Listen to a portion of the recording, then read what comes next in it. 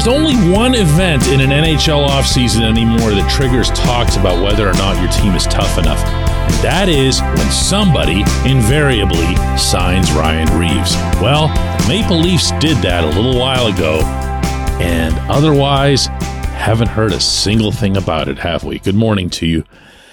Good Thursday morning. I'm Dan Kovacevic of DK Pittsburgh Sports, and this is Daily Shot of Penguins. It comes your way bright and early every weekday if you're into football and or baseball. I also offer daily shots of Steelers and Pirates that I hope you'll check out as well. It's not exactly some bold, hot take on my part to inform you that the Penguins aren't any tougher for the coming season than they were for the past season. This roster added almost no toughness, at least not by the traditional measurement of such a thing. There's not anyone at all who would be, going after anybody to drop gloves or to protect Sid and Gino or any of that sort of thing. There's just nothing. There's just nothing. The players they added don't fit that mold at all. Doesn't mean that they can't the rest of the way. Doesn't mean that they won't. Kyle Dubas, when he was in Toronto, did employ the occasional tougher guy. And he did place some value on guys who played not necessarily as the old school enforcer role, but as more of the real pain in the rear end types that an opponent would have to face. But when you look at the free agents who've been added, you're talking about, Lars Eller, Matt Nieto, Noel Acciari. They have tough characteristics within their play, but they're not that. And for me, this discussion in general is a lot like politics. At least our modern politics, where everybody's either way over here or way over there. And if you're in the middle, you're just a weirdo. There's nothing there. It should just be completely empty in the middle. The fans who still value some sort of old school toughness, again, doesn't mean dropping the gloves. It could just mean, hey, look, so-and-so took a cheap shot at Sid. Go get him.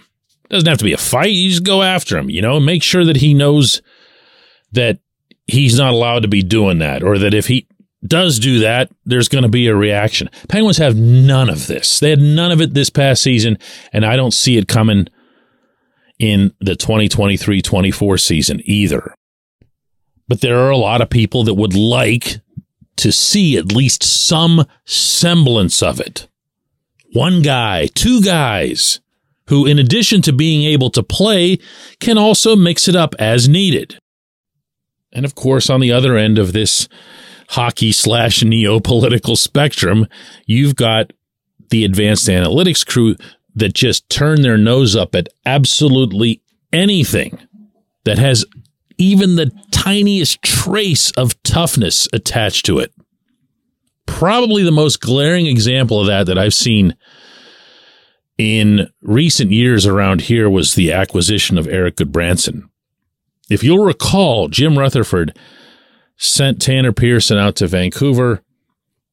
Bad contract, not much of a player, didn't have a lot left, did not fit in at all in Pittsburgh for whatever reason. And Goodbranson came from Vancouver, a big, strong, right-handed defenseman who was a first-round pick, I believe 4th overall, unless I'm mistaken, and, had some ability and, for whatever reason, was a good fit and became instantly popular with his teammates and put up even, good advanced metrics. That crowd had no idea what to do with this.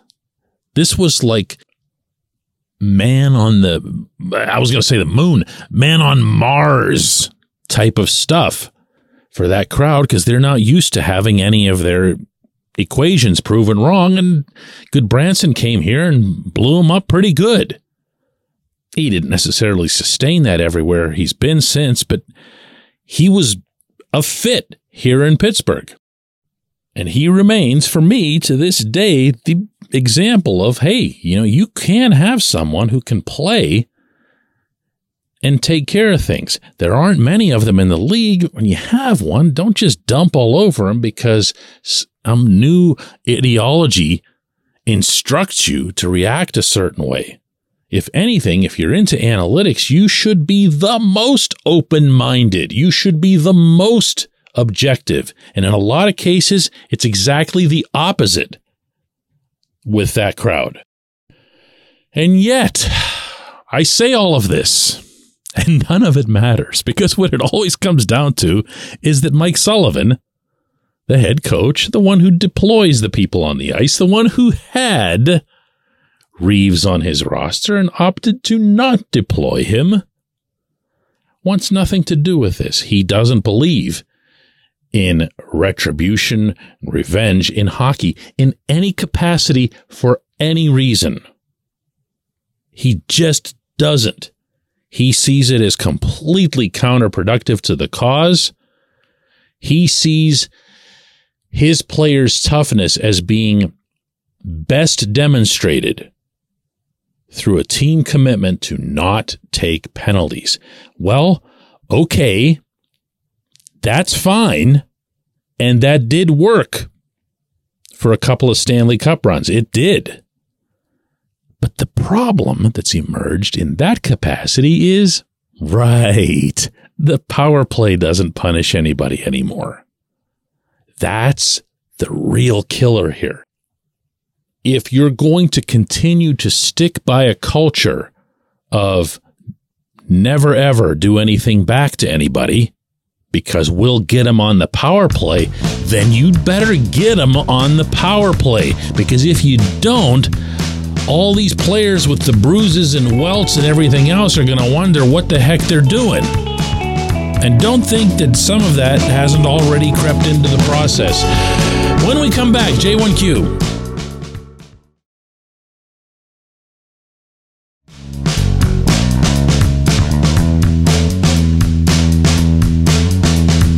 Today's J1Q comes from Cody. He says, DK, do you think the Penguins have the ability to address the exhale as presently constructed? The exhale is what I call the opening minute of the period, the minute after you score a goal, and the closing minute of a period. It would feel like the team exhales and lets in a stupid goal during those times far too often throughout the season. Is that something that needs to be fixed by the coach, by the GM, or by the players? Well, the answer to your question, Cody, is obviously D, all of the above. And probably even more than that. I have today on our website Drive to the Net analysis breaking down Lars Eller and some of the things that he brings to a team from strictly the intelligence standpoint. I know he's 34. He's not flying around the way he did a handful of years ago. His offensive production is down. I'm aware of the knocks. I'm aware of the perceived overpay of his contract. I happen to not agree with it. I happen to not agree with the general criticism of the Eller contract. And the reason for that is what you're describing there, Cody, was the result of Sullivan looking down at his bench and seeing no adults that he could send out there. And please don't misconstrue that to be a reference to age. He had lots of older people. What he didn't have was a smart, shutdown type 200-foot third-line center. Someone who not only is assigned the role, but lives the role. That's who Eller is. That's who Eller's always been when he's been at his best, including his young days in Montreal, his Stanley Cup days in Washington. And the Avalanche used him the same way after picking him up mid-season last year. He is that guy. He can make a big, big difference in that regard. He is worth the investment, I feel, because of the fit. Different players are always going to come with different values to different teams. That's one of the things that always gets left out of these random debates about this sort of thing. The Penguins need Eller more than other teams do. So it's logical that the Penguins would pay more. And I'm sorry, they still didn't pay too much. It's 2 years and $4.9 million. Big whoop. Out of the cap, the overall cap, that's a drop in the bucket. I believe Eller will be a big part of what you're describing. I believe Eller is someone that Sullivan can send out and will send out in those situations. Not all of them, not religiously. But the reason that I say that is, if you remember when Teddy Bluger, pre-broken jaw, was on a line regularly with Brandon Tanev and Zach Aston Reese, that's how he used those guys.